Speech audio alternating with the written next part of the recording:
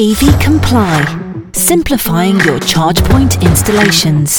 Hello and thank you for joining me. Today is an extra special podcast as we have reached our 100th pod. We have no idea how we've got here, but we've loved all your support along the way. So with it being a celebratory podcast, I thought it was only right that we started from the very beginning of the EV industry. So where exactly did it all begin? How is it that I'm now able every week to talk about such a thriving industry? Well, let's cast our minds back. So 1828 to 1835. Horse and buggies are of course the primary mode of transportation at this time, but innovators in Hungary, the Netherlands and the US think to the future, and they're creating some of the first small-scale electric cars. So that's where it all began. Then let's move to 1832.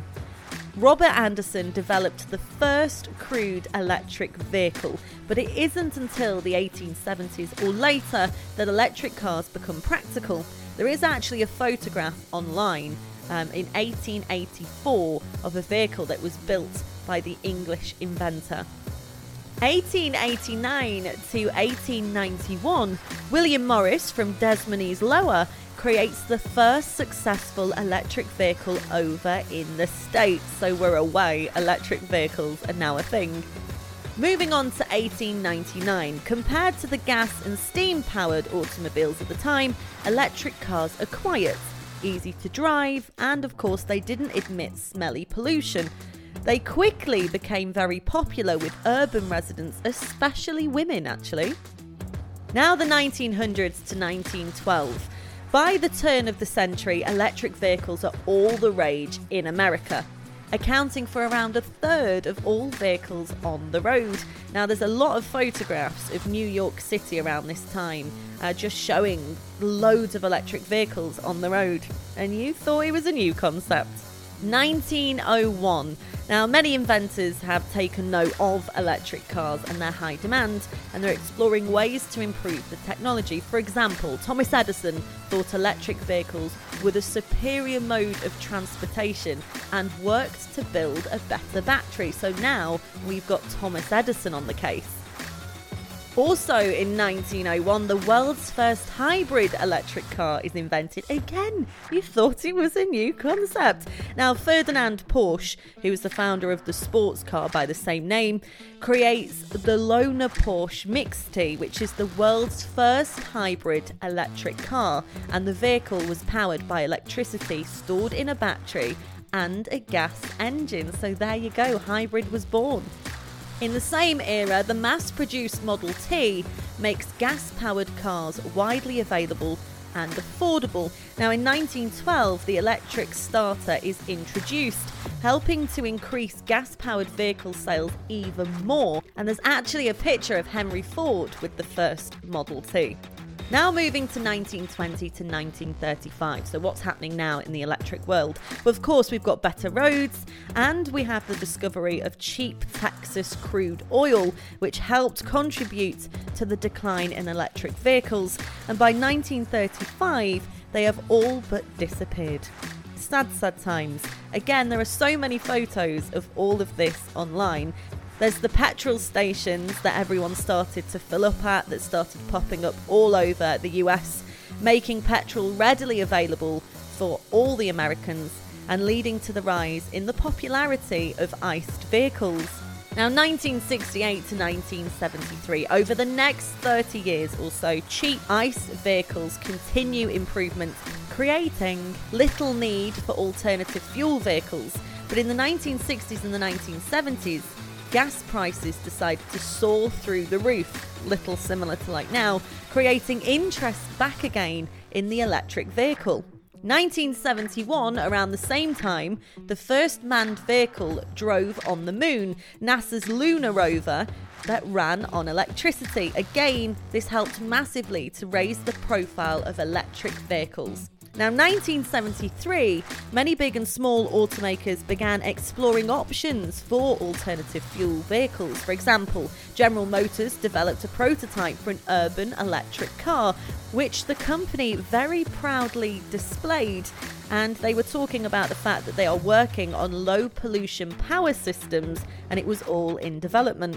Now, 1974 to 1977, one successful electric car at this time is the Sebring Vanguard city car. Now, the company produced more than 2,000 of these city cars. It's kind of like a wedge-shaped compact car that had a range to 50 to 60 miles. Now, its popularity actually made the Sebring Vanguard the 6th largest US automaker by 1975. So again, the demand for electric was there. In 1979, compared to gas-powered cars, electric vehicles at this time have drawbacks, including limited performance and range. So range anxiety, unfortunately, has been a thing all along the way, hasn't it? Causing interest in electric cars to yet again fade.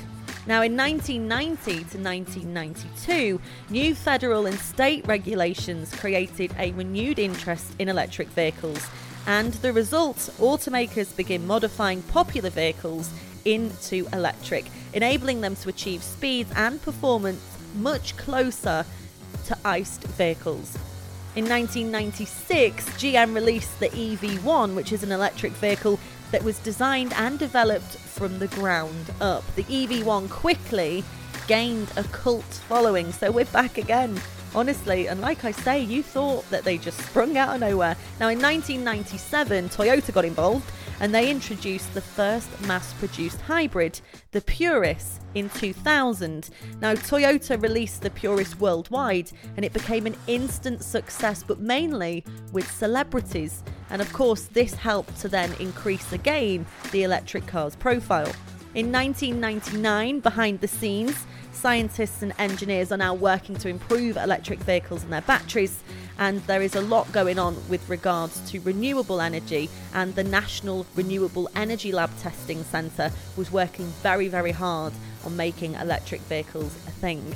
Now, let's jump to 2006, and of course, this is the birth of Tesla Motors. They announced that they will produce a luxury electric sports car with a range of 200 plus miles, and other automakers start taking note, accelerating work on their own electric vehicles.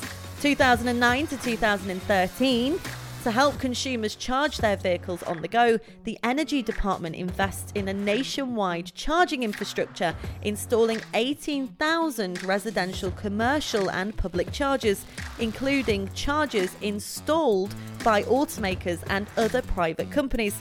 Now, in 2009 to around 2013, to help consumers charge their vehicles on the go, the Energy Department invests in a nationwide charging infrastructure, installing 18,000 residential, commercial and public chargers. Now, jumping to 2010, GM released the Chevy Volt, making it the first commercially available plug-in hybrid. The Volt used battery technology developed by the Energy Department. Also in 2010, the Nissan Leaf was released, the all-electric zero tailpipe emission car. And in January 2013, Nissan began assembling the Leaf in Tennessee for the North American market, thanks to a loan again from the Energy Department. We've got a lot to thank for the Energy Department. In 2013, the battery is the most expensive part in an electric vehicle, but again, thanks to investment by, you guessed it, the Energy Department, battery costs dropped by 50% in just 4 years, helping again to make electric vehicles more affordable for the consumer. In 2014, consumers now have a multitude of choices when buying an electric vehicle, including hybrids, plug-in hybrids and all-electric. Now, today there are currently hybrids and all-electrics everywhere, but this is where it all started. 2015, electric vehicles hold a lot of potential for helping America create a more sustainable future. Now, over in the US, they transitioned all the light-duty vehicles to hybrid or plug-in electric vehicles. Now, they realised that they could reduce their dependence on foreign oil by 30 to 60%, while lowering the carbon pollution from the transportation sector by as much as 20%. So it's all starting to make sense, and it's a no-brainer. So from 2015 2019 to now 2022, and here we are in a thriving EV industry. Now, fossil fuel powered vehicles can still be made up until the end of 2029, and of course second-hand petrol and diesel cars will be permitted to go on sale after January 2030.